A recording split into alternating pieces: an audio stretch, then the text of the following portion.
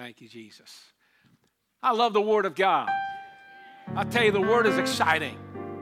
The Bible calls it itself sharper than any two-edged sword. It's quickening. I'm telling you, it's a discerner of the thoughts and intents of the heart. It's a powerful tool. Now, I don't know about you, but when I read the Bible and I see stuff in there I've never seen before, it just totally gladdens my heart. It just excites me. It does. And I love Bible study, and I love teaching, and love exploring, and love when we get together around His Word. Amen. Well, why are you still standing? Exodus chapter 20, verse 4. We're continuing our study on the Ten Commandments, and we are on commandment number 2. Last week, we looked at commandment number 1. That was, thou shalt have no other God before me. And tonight, we will pick up where we left off. And after God commands Israel, thou shalt have no other gods before me, He says this, thou shalt not make unto thee any graven image or any likeness of anything that is in heaven above, or that is in the earth beneath, or that is in the water under the earth. Thou shalt not bow down thyself to them, nor serve them. For I, the Lord thy God, am a jealous God, visiting the iniquity of the fathers upon the children unto the third and fourth generation of them that hate me. But as in truth to Jewish parallel, verse 6, and showing mercy unto thousands of them that love me and keep my commandments. Verse 4 through 6. It has to do with not making any graven image or any likeness of anything that's in the earth, in heavens, under the earth. When it says under the water, under the earth, it's not talking about the water that's located under the ocean. It's talking about below the shoreline. Okay, hallelujah. There's the shoreline and, all the depth that goes into the lakes, waters, of all sorts throughout the earth. Amen. So we're going to focus on the second commandment tonight, and the title of this lesson, No Idols and the Such Like. Praise God. Let's pray one more time. Lord, we thank you for your word. We thank you for your commandments. We thank you for this word that indeed is a lamp unto our feet and a light unto our pathway. What a great, great book you have given us, oh Lord. Thank you for it. We worship you for it, Lord, and we praise your name. And Lord, I pray that you'd anoint this vessel, Lord, in your hand. Anoint this preacher, Lord, on my tongue, my mind, and I pray that you would anoint the minds and the hearts of each and every hearer. Open our ears and our understanding that we may somehow be strengthened by it. In Jesus' mighty name we pray. And let the church say amen with me. Amen. Praise God. God bless you. You may be seated. Thanks again for standing and being here in the house of the Lord tonight. Amen. We are studying the Ten Commandments, and our objective is to get a better understanding of all of these commandments and learning how to obey them better and how to obey them in the process of our sanctification.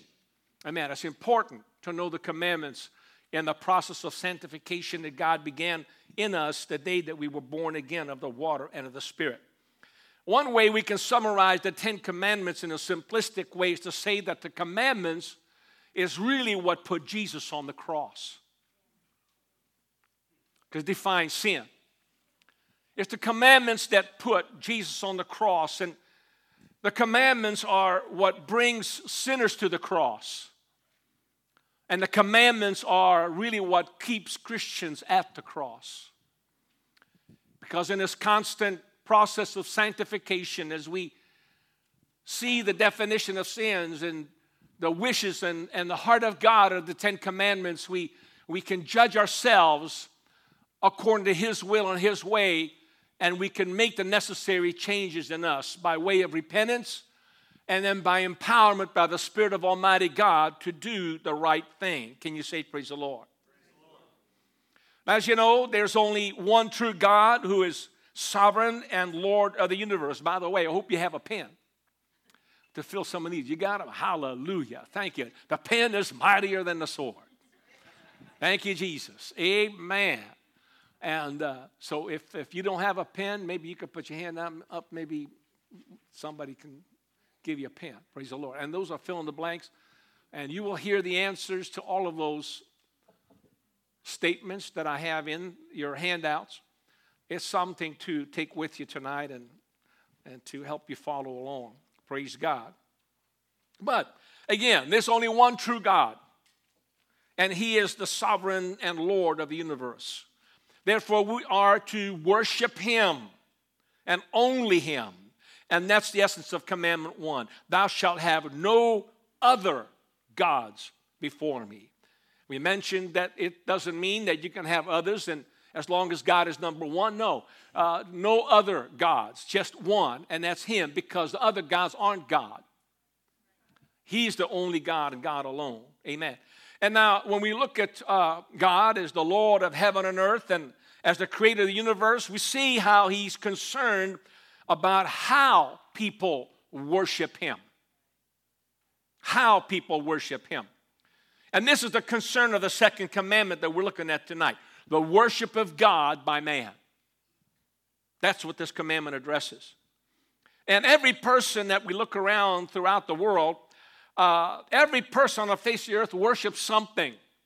And I don't mean basically everyone falls down before an idol, but as you'll see that there are other idols besides those graven and images and statues and the likeness of certain things. There's other things that can be idols, but everyone on the face of the earth worships something. But the great tragedy is that most people worship falsely. They worship something that is not a God. Something that can't save them. Something that can't deliver them. Something that can't heal them. Something that cannot touch them. A man wants to touch God and what they think is God, but none of them can touch us.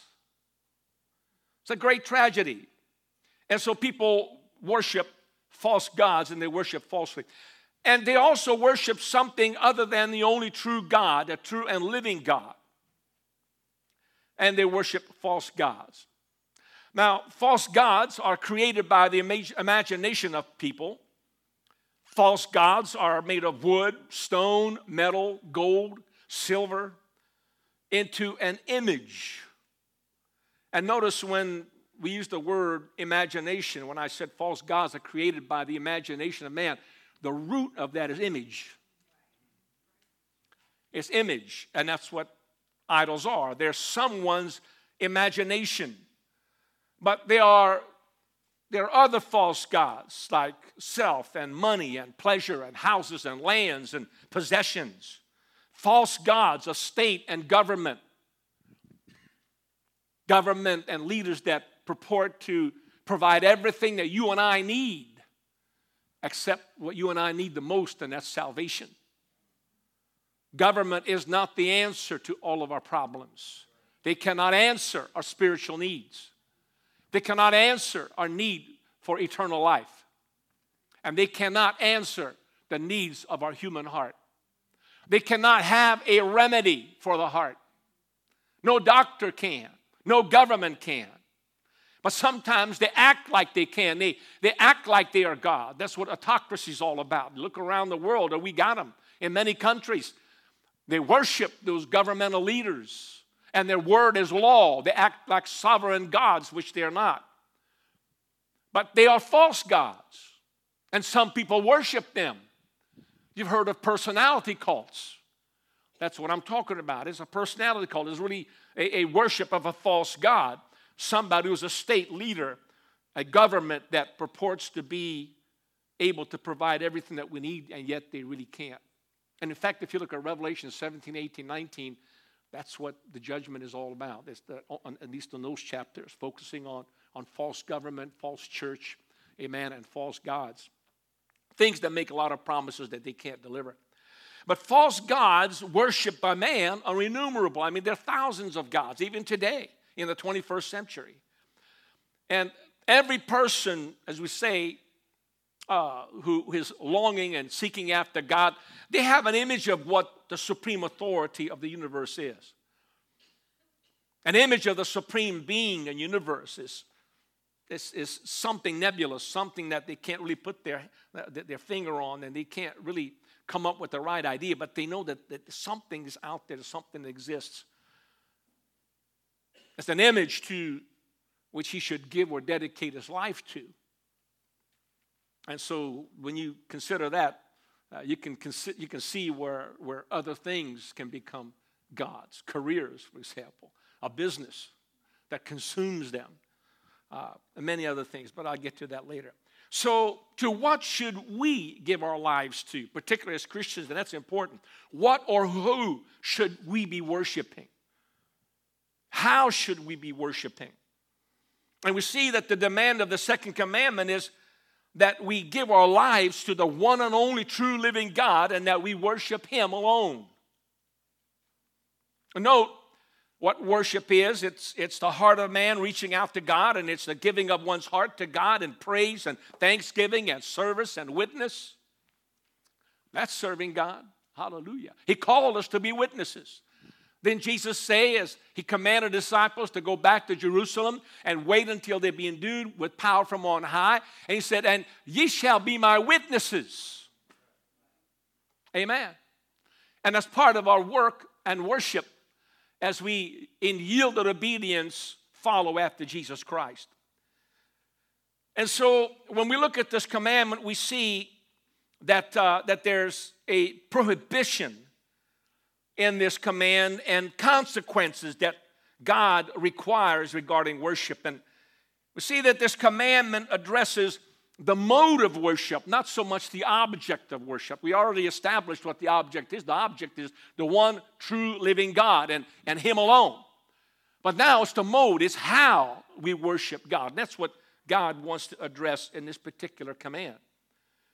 In verse 4 of Exodus 20, we read, you shall not make for yourself a carved image or any likeness of anything that is in heaven above, or that is in the earth beneath, or that is in the water under the earth. I'm reading from the English Standard Version translation. Amen. But note that this command begins God's address by saying, you shall not make. Turn to your neighbor and say, this is for you. Now, when God's speaking that, he's addressing this to every one of us individually. You shall not make any graven image. You shall not bow down to them. You shall not make anything of likeness that you think is like me. God addresses it directly to you. It doesn't just say that we are not to kneel or to pray to an idol, but actually says that we're not even supposed to make that thing to begin with. I mean, once you make it, then you can talk about praying to it, kneeling to it, offering sacrifices to it, establishing priesthood, establishing your own set of rituals and things like that. But he says right from the beginning, don't make one. Hallelujah. An idol is a man-made object that represents what man thinks or imagines that God is like. A likeness is that object that you find in nature, which represents God. That's what men usually do, people. Establish an idol in the likeness of some creature, and they say that is our God. Well, look at the golden calf, a calf. Goodness sakes, a calf. Hallelujah, made by man's own hand. And so, anyway, Dagon was a fish god. You heard about him. Remember when the Philistines captured the Ark of the Covenant and they took it to the temple of Dagon, and he was a fish god. That's made in the image of what they thought God was like, and it was an image of a fish, with man's body, I think it was. Hallelujah. Verse 5 said, you shall not bow down to them or serve them, for I, the Lord your God, am a jealous God, visiting the iniquity of the fathers on the children to the third and fourth generation of those that hate me. Notice there's nothing in there about saying, if you hate me, but it's very plain. Remember Jesus in the New Testament taught that no man can serve two masters? He will either love the one and hate the other. So if you have idols of any kind in your life, then really, and if God is not your supreme, sovereign God alone that you worship and make him number one, you're really a hater of God. At least he looks at it that way. Hallelujah. You can't serve God and mammon. You can't serve two masters. You will hate the one or love the other. But he says in this, let me repeat this again so we don't forget the essence of this verse. You shall not bow down to them or serve them, for I, the Lord your God, am a jealous God, visiting the iniquity of the fathers on the children to the third and fourth generation of those that hate me. See, this command prohibits creating or making any kind of an object for the purposes of worship or for serving them in any form of obedience. It prohibits you and I giving any kind of offerings to it or praying to it or exhibiting some kind of devotion or trust in these man-made objects that supposedly represent God. And so we come to the worship of Mary or the saints as represented by pictures or statues. We see really as a form of idolatry. Now, I know this might be offensive to some people, but look, the Ten Commandments are clear. When you use an intermediate object and use a mediator other than Jesus Christ, for the Bible says there's only one mediator between God and man, the man Christ Jesus. There is no other mediator. And if you're praying to St. Christopher, you're praying to Mary, or you're praying to St. Jude, or some other saint that some man canonized and declared to be a saint more holy than anybody else, who if you pray to them, then they will intercede and act as an intermediary for you, and they'll get your prayers answered, is idolatry. It's contrary to the Word of God. It is false worship. So that's why I said I know this might be offensive to some, but the truth is the truth. And Jesus exhorts us to worship the Father in spirit and in truth, for the Father seeketh such to worship him. And we want to worship God in truth. This is why it's so important. This is why Bible study is so important. The Word of God. Jesus said, sanctify them through thy truth. He said, thy word is truth. John 17:17. Important.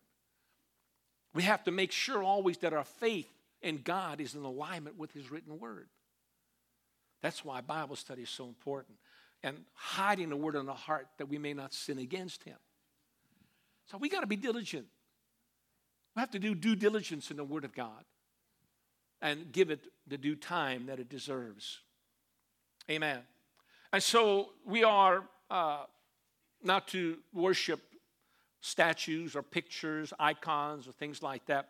And we're not to serve these idols, either as a priest or as a disciple or going to the temples and shrines. Hallelujah. A lot of people that use these things say, well, you know, I really don't worship the statue, but rather I'm worshiping what this statue represents. But the second commandment, if you read it, is very clear that we must never use a statue or an image in worshiping God. And so I want to dwell on this subject for a moment. I want to expand upon this just a little bit more. Most often men make idols for themselves because they find it difficult to worship an invisible God. Now, I'm talking mostly here about the carnal man, the unregenerated man, who really doesn't know who God is, that he's a spirit. They've not had much exposure to the Word of God. You go to foreign countries that have not had Christianity as the foundation of their culture and their society.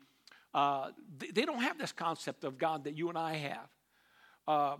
of who God is, God coming in flesh in the face of Jesus Christ.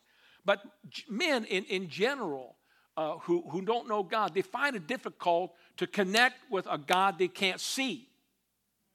And I think it's plausible to say that many people, or much of idolatry began to address this issue. It's man's attempt to formulate a vision of God, one who they can see, one who they can feel. One, and this is the problem, one God, an idol that they, a God that they imagine, which can be, how should I say, realized by that worshiper through their senses. I can see it. I want to touch it. And that's why I said they attempt to do that, but the problem is that these things can't touch them. Hallelujah. And so the real problem is that when they begin this way, eventually they begin to worship the thing instead of God himself. They may make an image to his likeness, what they think is like him, but it ends up being a worship of the thing rather than the God that he thinks it represents. So this commandment strikes against that desire in man to bring some sort of material aids to the worshiping of God and some things that can be perceived by his senses. And as mentioned, this a fallen, unregenerated man is carnal, not spiritual. And he is therefore seeking to connect with a God that is on his level of substance and carnality. But the truth is that God is invisible. He's incorporeal. He doesn't have a body. Jesus said a spirit doesn't have flesh and bones. Amen. God is a spirit, as Jesus said, and they that worship him must worship him in spirit and in truth. Amen. Even Jesus' body is a resurrected body. It's a glorified body. It is not flesh and blood. Hallelujah. As you and I know it, he has no more blood in that body, and you and I won't have blood in our body once we get to heaven. It'll be glorified. It'll be just like his, but it is not an earthly, fleshly body. It is a spirit body. And so you and I don't have a problem. This is fascinating when I thought about this. You and I don't have a problem connecting with an invisible God. When the Word of God was preached to you and I, and God opened our eyes and opened our understanding, we were able to see the invisible. Our eyes began to see God as a spirit. And we may not see him literally as you and I see each other, but we see his effects. We know he exists, and we felt his presence, his touch upon us. We felt that no other false god could do. Amen. That is to touch us, fill us with his spirit. Hallelujah. And fill us with his power and give us that ability to change from our chaotic, dark, and sinful ways into a new life. Hallelujah. A God that can speak into us and pour his spirit into us and give us joy and peace and hope. Amen. And salvation and deliverance. Amen. He is a God. He's a spirit. He's not like an idol. And we come to church, we don't look to see God at anything. Right? We don't look to find him in the pulpit or in the chairs or anything on the wall. No, we don't need a carnal aid to connect with him, because we walk by faith and not by sight. Hallelujah. And a spirit-filled, newborn again, regenerated person understands that. And that's the way God wants us to worship him. Because after all, you try to make an idol. How are you going to make an idol? Some kind of image that represents him. How are you going to take a picture of him? And even whatever let's say he manifests himself in a theophany, in a way that he looks like a person, and you take a picture, he allows you to take a picture of him. You think that's all there is to God? You automatically limit him to that manifestation. And the problem is, and I understand the problem in just making an image and just valuing that. Eventually we make a God out of that. Amen, even though it might be God himself. But the point is, it's not all of God. God is everywhere. He's unlimited. He's omnipotent, all-powerful. Hallelujah. And so how are you going to put God in a box? No idol can do that. Nothing, no snapshot of God is good enough to represent him. That's why he doesn't want any images of him. He wants us to have faith in him. Walk by faith and not by sight. Amen. And walk by his word. Hallelujah. Thank you, Jesus. How different you and I are when you and I are quickened by the Holy Ghost. We don't need any of those things to strengthen our faith. By faith. Amen. By faith. We walk by faith and not by sight. Hallelujah. So this is why you and I can't compare him to anything or anyone in likeness.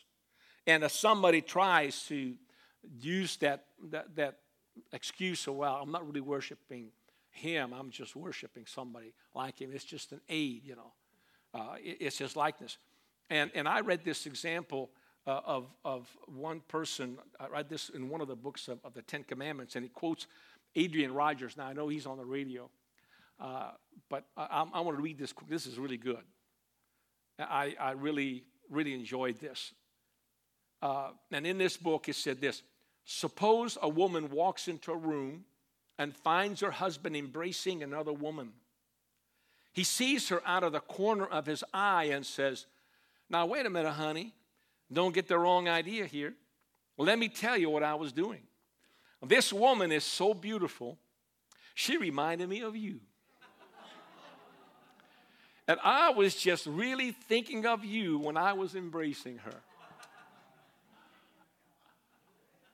Now, you think any woman's going to buy that? Any wife would buy that? God wouldn't. See, that's why God doesn't buy it either. Using an image, using an idol. Oh, God, I'm not really worshiping. It's just like you. Oh, yeah?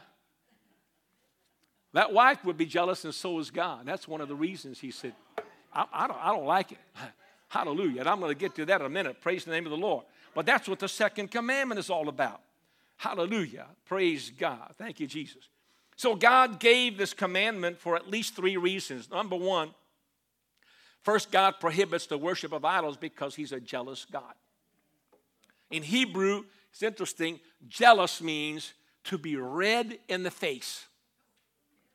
This expression, when God is jealous, is he's red in the face. He means he's hot, mad.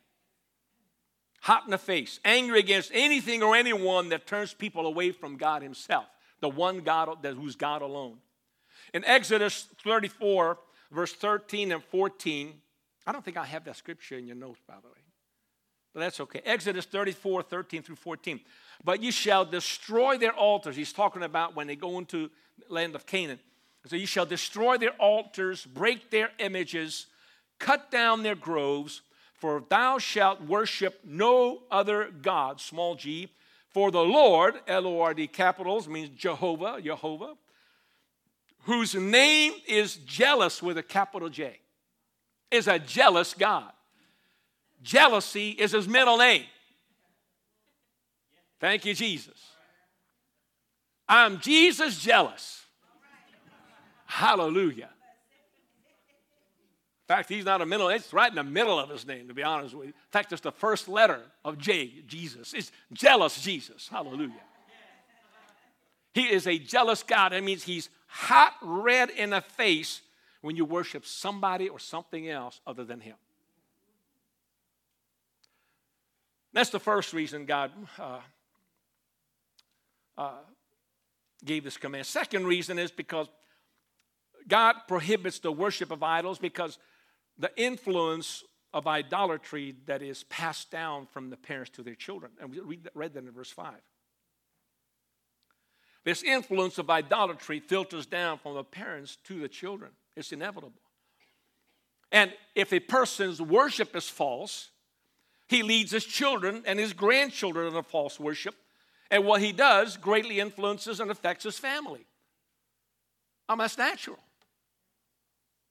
And so the sin of idolatry and the judgment of idolatry are passed down from generation to generation. And children are conditioned and heavily influenced by the behavior of their parents and their surroundings. And now you think about the surroundings. Ephesians 6:4, fathers, provoke not your children to wrath, but bring them up in the nurture and admonition of the Lord. Nurture, the total sum environment that contributes to the growth of an organism. That's the biological term. Fathers, parents, you're responsible for creating such an environment in your home and in their lives as much as you can, in their formative years especially, that everything in their environment instructs them, teaches them about God, His nature, His truth, because this ungodly world is going to try to pick it out of them word by word. And the truth is, the better your relationship with them, the better your chances that they will walk in your steps. As you follow Christ, they will follow you. But children are conditioned, and they're heavily influenced by the behavior of parents and their surroundings. That's where friends matter. Look around and see how many people have gone astray, not just children, but even grown-ups. You know how many preachers backslid and went into false doctrine simply because they kept the wrong friends?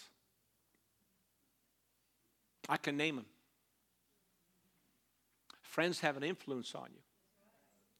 And so does our children's friends. Be careful who your children's friends are. If the parents hate and deny God and worship idols, then guess what? The children will likely deny God and hate God also. And they'll worship idols.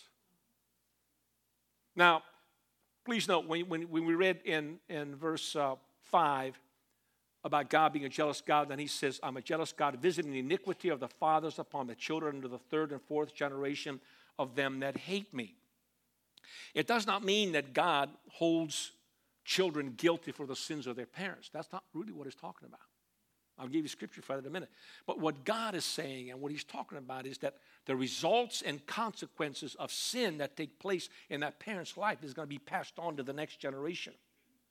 And the next generation, because they catch all those false values and false belief concepts, they're going to suffer the same consequences that their parents did. Every person shall bear the judgment and punishment for his own sin. No person will ever be judged for the sins of others. And Deuteronomy 24:16 verifies this. Deuteronomy 24:16, quote, the fathers shall not be put to death for the children, neither shall the children be put to death for the fathers. Every man shall be put to death for his own sin. So 2 reasons why God gave this command. Amen. First, because he's a jealous God. Second, because he knows that people that worship idols, their influence on idolatry is going to be passed down from the parents to the children. And thirdly, God prohibits the worship of idols because of the influence of loving and an obedient parent that lasts forever in comparison to those who teach their children false worship. In fact, a blessing for 1,000 generations. So God prohibits worship of idols. Why? Because if a parent considers their responsibility and the destiny of their children and places a high value on it, then they're going to serve God, they're going to love God, they're going to watch their step because they know that their child is watching and following them in their footsteps. And if that parent loves God and he worships God, then his children will more than likely do the same. Hallelujah. It's the law of what do you call it? The law of not portion. It escapes me. Hallelujah.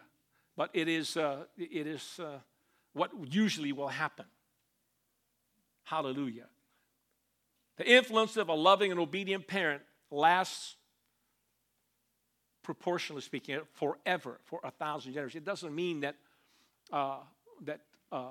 they can't mess up. What it says is, just remember, if you're following God and you mess up, what happens? If you're faithful to God, you're going to repent. Under the Old Testament, you're going to take an animal sacrifice for the covering of your sin. On the New Testament, you're going to confess your sin, praise the Lord, and God will forgive you, and you're an overcomer, and you go on. And the blessings of God will continue upon you. Why? Because you're a yielded, obedient saint of God. Why? Because you messed up? No, but because you repented and made things right when you did mess up. An idolatrous person will not do that. They will continue to worship their false god and their idol and do the things that they want to do out of their own rebellious nature. And that spirit and attitude is passed on to the children.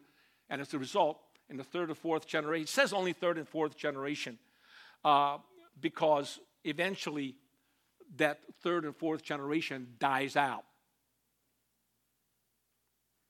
Many of those third and fourth generations, they only last that long. If a family is heavy into witchcraft and worshiping false gods, you look at their lineage.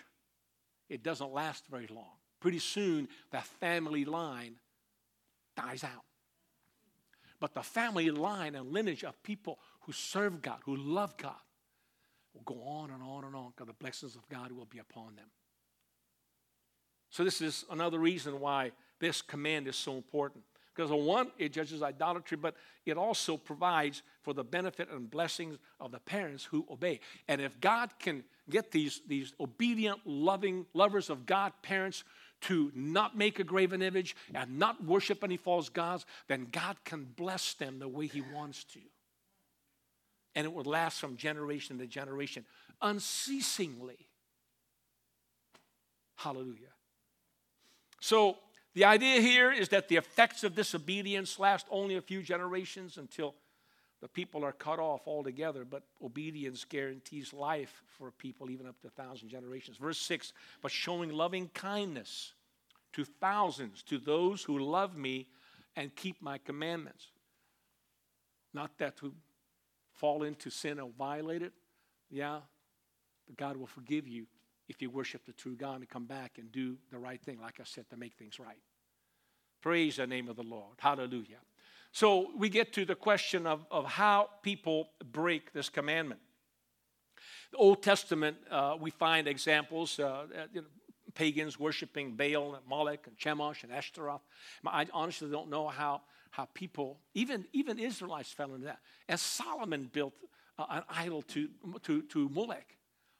And it was a bull-headed man sitting on the throne, and there was fire inside him. Fire inside him. And parents would come and sacrifice their firstborn children to this God. They put them into their hands, who are burning hot, and the kids are screaming, and they fall into the fire, and that's why they had these loud trumpets and musical instruments going blaring loud so nobody could hear the screams of the child. Who in their right mind would do something like that? Oh, we would never do that. No. We just sacrifice them on the altar of abortion. We allow the doctors to dismember that child piece by piece in the womb. Oh, we don't have any fault. Oh, no. People who worship their own bodies. Paul mentions this as whose God is their belly. I'll get to that in a minute. Hallelujah.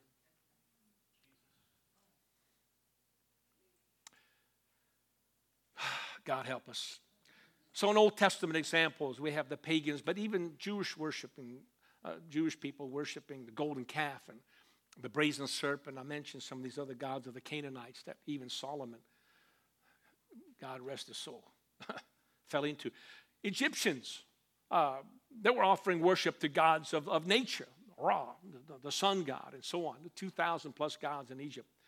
And in New Testament times, when we talk about from the time of Jesus all the way to our day in 2022,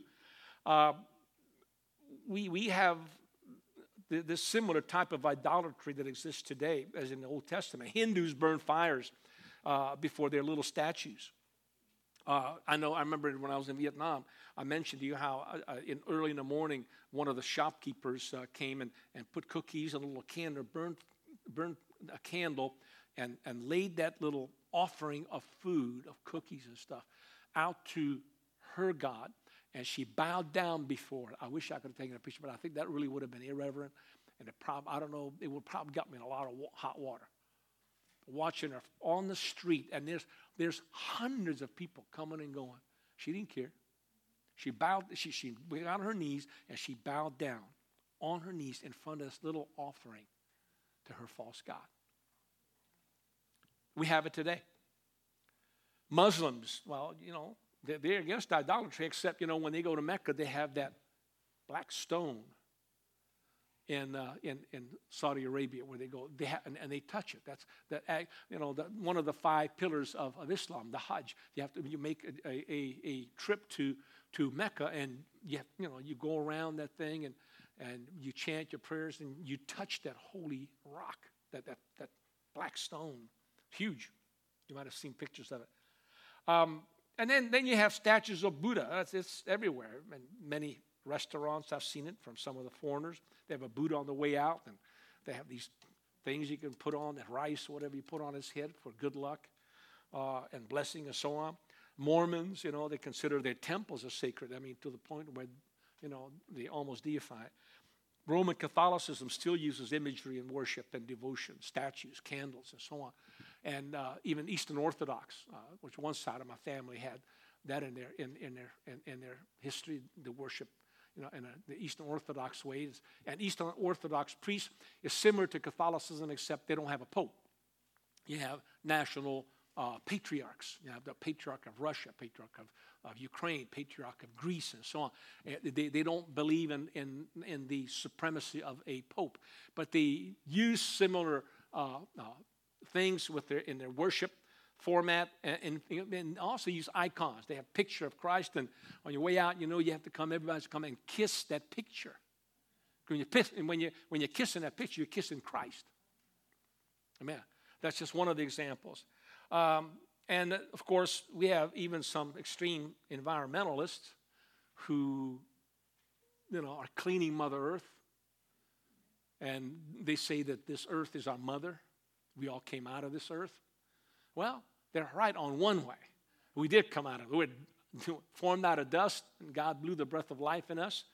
But they worship this earth as God. They do. And nature. And, of course, there's the practice of the occult. Witchcraft, sorcery, divination, all forms of idolatry, because they seek and serve a spiritual power that is not really from God. They're trying to seek something, a substitute.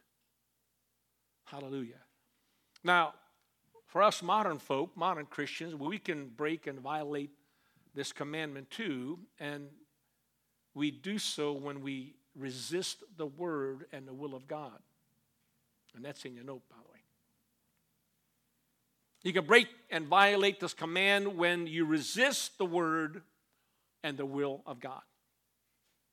King Saul disobeyed Samuel's instructions from God concerning the destruction of the Amalekites. Remember, he exhorted him, and he said, "For rebellion is the sin of witchcraft, and stubbornness is iniquity and idolatry, because thou hast rejected the word of the Lord." See that? Resisting the word. "He hath also rejected thee from being king." Rebellion is as the sin of witchcraft, and stubbornness as is iniquity and idolatry. Amen. Hallelujah. See, resisting the Spirit and the direct word of God is a form of idolatry, because it elevates and establishes our own will to the level of God's will. I mean, that's how it started with Lucifer in heaven, remember? I will set my throne, amen, above the Most High. I will sit also on the sides of the congregation of the north. I will ascend. I will go up higher to where God put me. It's the self-will. And when you exert your self-will, when God is trying to deal with you and lead you in the right and good way, you're resisting God. And it's a form of idolatry, believe it or not. That's why Samuel addressed this issue with Saul. For it says, for rebellion is as the sin of witchcraft. The stubbornness is, you're stubborn in doing what you know is right. And God's dealing with you, and you keep putting it off, and you keep putting it off, and you keep violating God's command, and he can't bless you because you're so stubborn. And because you have rejected the word of the Lord, resisting the word and the will, he also rejected thee from being king. Don't you know that you and I, when we're born again, we're anointed to be kings and priests? You can lose your kingdom, lose your crown by resisting the will and the word of God, because it's a form of idolatry. Amen. And so it's while we making our self-will supreme over the will of God. Amen. And so that's one way that we can break this commandment as Christians in the 21st century. And then we can also break this commandment when we become greedy. Greed violates the second commandment. Listen to Colossians 3, verse 5. Mortify, therefore, your members which are upon the earth, fornication, uncleanness, inordinate affection, evil concupiscence, and covetousness, another translation is translated as greed, which is idolatry. See, Paul warns against greed. And that greed, which is this insatiable desire for more, it's a form of idolatry. Greed is what moves us to set up the satisfaction of our desire as our God. We begin to focus our energy and our love on people and things and possessions, things that your heart goes after, things that you desire, things that you want. And you want it so bad that you're not going to consider what the Word of God says. You're not going to consider following His rules and His ways of accomplishing your goals. You're going to do it your way, just in the name of success. And by doing so, it is really elevating your love, your energy, your will above the will of God, and focusing on things and possessions, people that you desire in your carnal self. And so when we do get it, we lavish our love on it, our attention to it, and it becomes our God. See, this greed is what keeps us in this never-ending cycle of yearning for things. Yearning and earning and yearning again. It's the cycle. You yearn for something, and it's a strong, insatiable desire that you want something. And so then you do everything in your power to get it. Well, maybe it's not God's will for you to get that. Or maybe it's not the time. And yet you're violating all kinds of rules. You're violating spiritual principles. You're going into debt when you shouldn't be. Because it's not time yet, and not allowing God to bless you. You're not waiting for God to open the door. And so the cycle repeats itself, and you're making an idol out of that yearning for that thing. And I'm not just talking about material things. I'm just talking about an idea, some state of mind, or some state of happiness that you're looking for. And so we see even today that the world is full of temptations to idolatry, because it offers so many alternatives to God's word as the real basis for living. The world doesn't consider the second commandment. The world doesn't give a hoot about commandment 2. They don't care about greed. A lot of the countries, a lot of the companies are built on greed. There's nothing wrong with doing good, and nothing wrong with having a business, whatnot, no. But when you talk about advertising, you know, why do companies spend billions and billions of dollars on advertising? You know why? Because it stimulates us to be dissatisfied with what we have. And it stimulates us to yearn for more, something better. That's why you got all these millions of dollars of advertising every year when new cars come out. Hey, you don't want that old car. You get this new one. It's so much better. It knows so much more. It's so much more comfortable. Hallelujah. They come out with all kinds of new kitchen aids and new kitchen devices, appliances, everything. And they're bombarding you with all of these images, all of these commercials to get you to be dissatisfied with what you have. Because the car you have might be perfectly all right, and your dishwasher and your wash machine is perfectly fine, but you know what? You want that new one. You got that deep fryer, the air fryer. Oh, you got to have. Well, Oh, man, I'm walking on a tightrope right now. Hallelujah. Hallelujah. Praise God. Thank you, Jesus. Hey, I'm all for convenience. I am all for convenience. I am not preaching against convenience. I'm just making how should I say, a statement with a word of caution for all of us that we have to be careful, because there's this fine line between this yearning and greed for more than just a plain desire for really something that's more economical, better for us, and more convenient, and it was something that would really help us in our daily life. Fine. But when you are constantly bombarded and you're constantly yearning, and worst of all, when you're constantly dissatisfied, you got a problem. You've got an idolatry problem. And this is America and the Western society, particularly where we're wealthier and we're more affluent. Our life is a lot about things. And we are always encouraged to desire more and different than what we already have. And percolator, drip coffee, and then Mr. Coffee 2, and there's Keurig, and I can go on. But you know what? Think about it.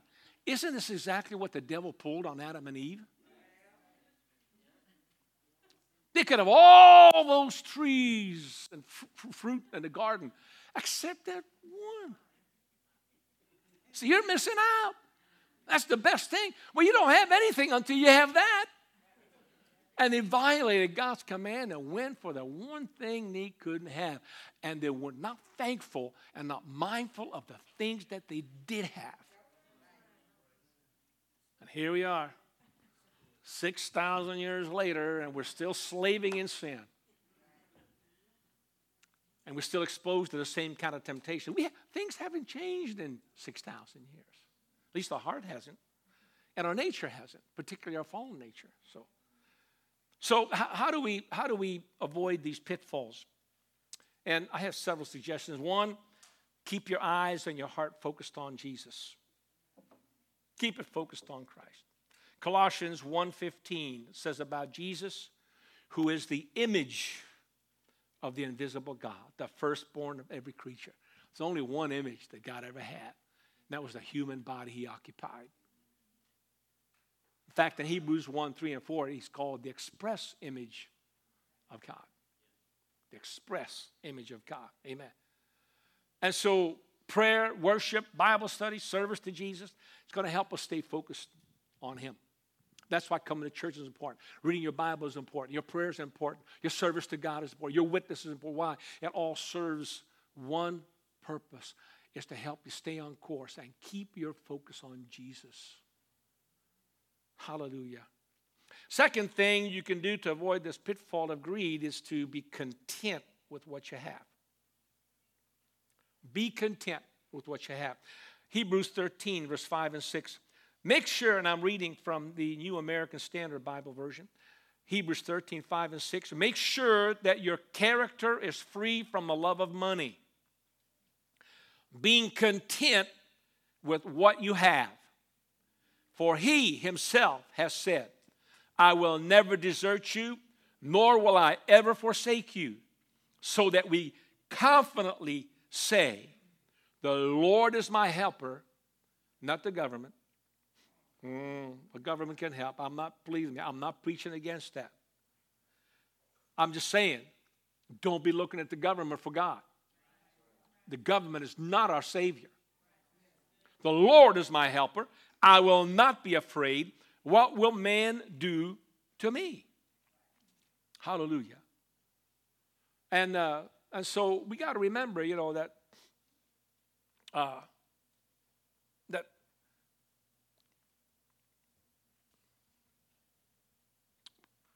we have to be content, learn to be content with what we have. Hallelujah. Now, notice it says, being content with what you have, for he himself said, I will never desert you, nor will ever forsake you. The Lord is my helper, I will not be afraid. What man do we? In the story of Elijah, and Brother Adam Heil mentioned it on a Sunday morning, Elijah when he first came on the scene and he announced that there will be no rain for 3.5 years, that until his word, he just said, until at my word. God told him to go hide himself by the brook Cherith. And there, he said, I've commanded the ravens to feed thee. And morning and night, the Bible said that they brought him bread, and he drank water out of the brook. Now think about that. The man of God is told, I'm going to sustain you in this drought. All you got to do is go to where I told you to go. And I'm not going to have you live in a mansion. You're not going to be under the tutelage or the care of some rich person. You're going to be all by yourself out there. But you're going to have running water, even though there's a drought going to come. You're going to have your daily bread. And I'm going to feed you every day, not with all that you want, but everything that you need. And I'm going to show you that if you walk by faith with me, I'm going to provide everything that you need. And day by day, you know what Elijah learned? Hallelujah. It's for his future calling when he called the fire down.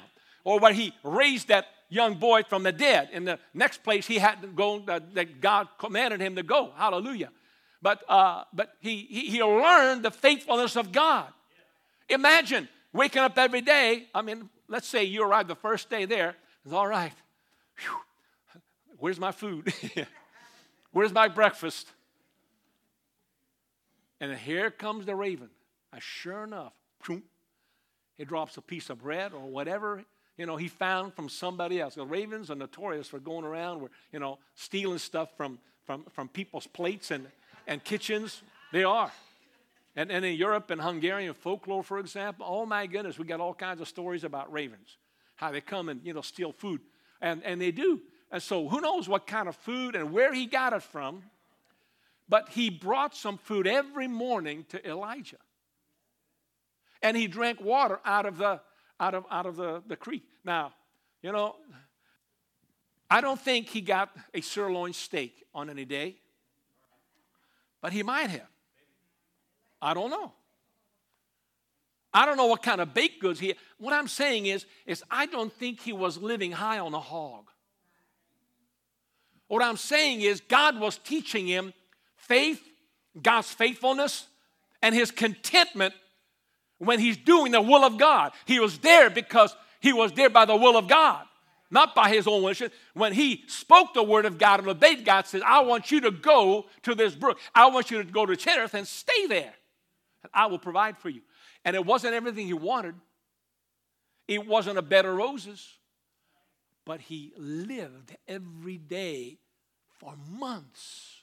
And day after day, as that raven showed up every morning and every night, and then he drank out of the brook, God showed him that if he depends on him by faith, he will provide for his every need. And folks, with the difficulties in our days coming up, we have to learn how to be that kind of content as Elijah was.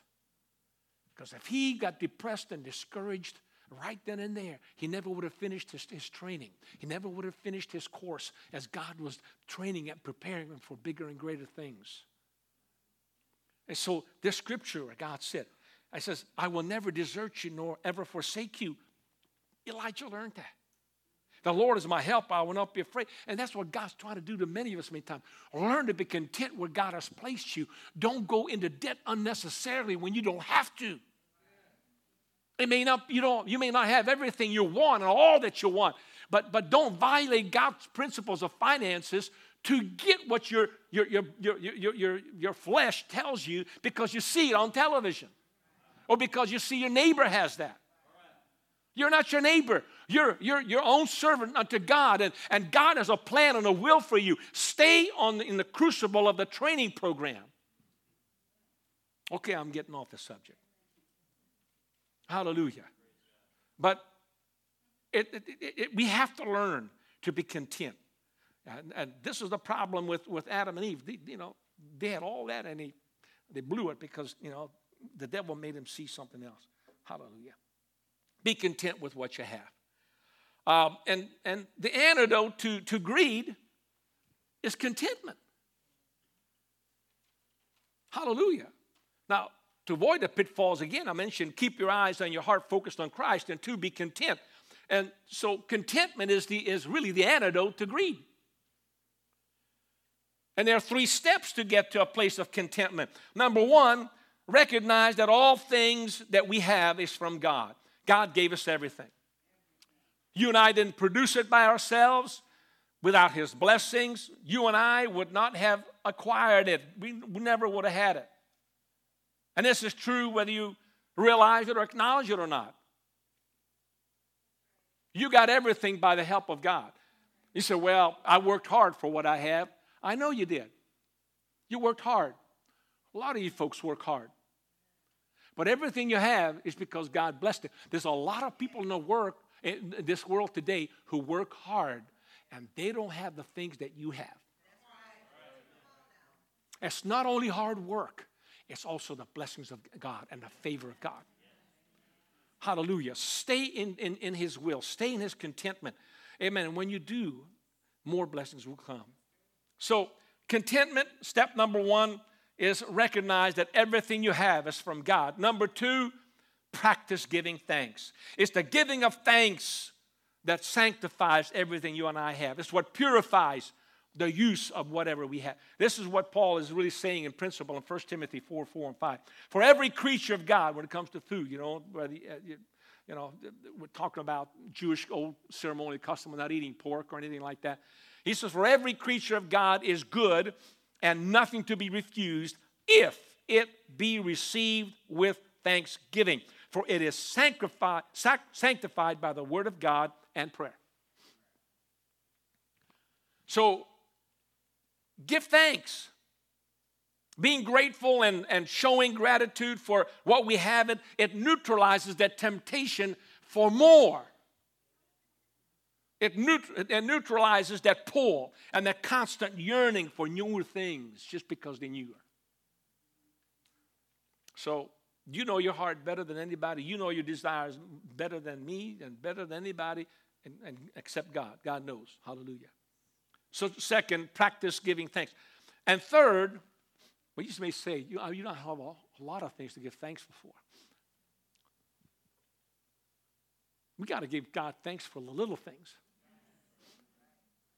Count your blessings, name them one by one. How about blinking? Do you ever think God about blinking? He's coming in the blink of an eye. Imagine if you couldn't blink. When was the last time you thanked God? God, thank you for allowing me to blink and clear my eyes. Thank you, Lord, that I can taste. My taste buds work good in spite of COVID. Thank God that I can still hear, even without a hearing aid.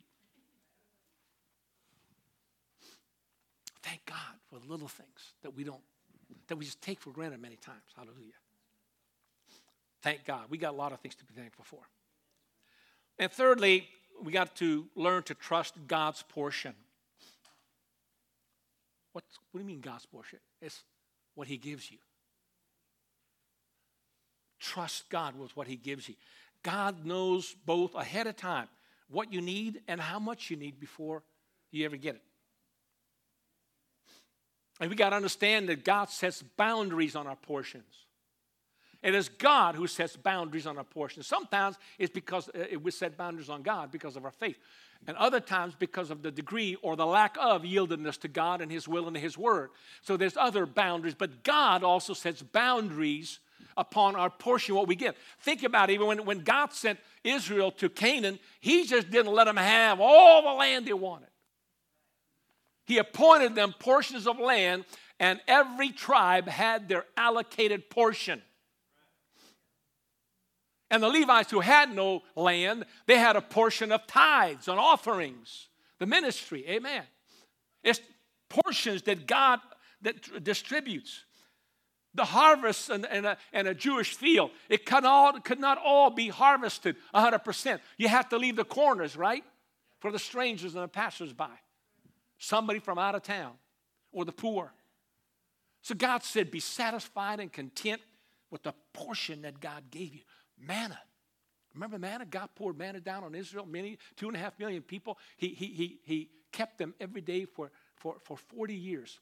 But when they first went into the land of Canaan, amen, God provided manna for them. And that manna, they were only supposed to collect whatever they needed for that day. And the only time they could collect more than one day's worth was on the day before the Sabbath. And God would give them twice as much. And there were people who went out and tried to get manna more than they were allocated or were supposed to. And you know what? It rotted, and God was mad with them. My point is, God gave them a portion. In fact, the Bible says some people got more. Why? They had more family members. Others got less. Well, amen. Everybody got their portion. Be content with the portion that God gives you. Be satisfied with God's portion. Now, if God wants to promote you and open the doors and you live right and you work hard and you do all the things that you're supposed to do biblically, God will promote you and God will bless you as He did Abraham. You will be blessed. You'll have more than what you need. But if you're greedy, the greed moves us to search for and acquire more than what we need. And thus we're rejecting God's will in this area of our lives, of God's portion. And this is why people just can't satisfy themselves with having, what they have. They just want more and bigger and newer. And that's part of greed. And satisfaction is what we need. And it comes from accepting and doing God's will. Satisfaction comes from accepting and doing God's will. And I mentioned that to you about Elijah and Zarephath. Stand with me if you will. I want to conclude by encouraging us to obey the second commandment. Let's focus on the Lord and to worship Him in spirit and truth. And let's learn to be content. Here's my closing scripture, Philippians 3:17-21. And this is the New Living Translation. Dear brothers and sisters, pattern your lives after mine and learn from those who follow our example. For I have told you often before, and I say it again with tears in my eyes, that there are many whose conduct shows they are really enemies of the cross of Christ. The future is eternal destruction. Their God is their appetite. King James says their God is their belly. Their God is their appetite. Catch that? It's greed. They brag about shameful things, and all they think about in this life is this life here on earth. But we are citizens of heaven where the Lord Jesus Christ lives, and we are eagerly waiting for Him to return as our Savior. He will take these weak mortal bodies of ours and change them into glorious bodies like His own, using the same mighty power that He will use to conquer everything, everywhere. The same glorious power that He filled us with when we received the Holy Ghost, that power that changed our lives and we continue being changed in His image from glory to glory, is the same power that He's going to use to bring into submission every earthly, worldly potentate and power and authority until the day comes that He is indeed supreme. There will be no longer governments, political parties, presidents, kings, or any other monarchs. It will be only Him. And that's what commandment 2 is all about. 1 and 2. It's holy God, no other. And number 2, don't make any graven image or any likeness of Him that you would use as an aid to worshiping Him. We need to worship Him in spirit and in truth. And He will never leave us, never forsake us. This commandment is still relevant for us today. Would you raise your hand and just worship God for a moment? Jesus, we thank You. We praise You. We magnify Your name. Hallelujah. Thank You, Jesus.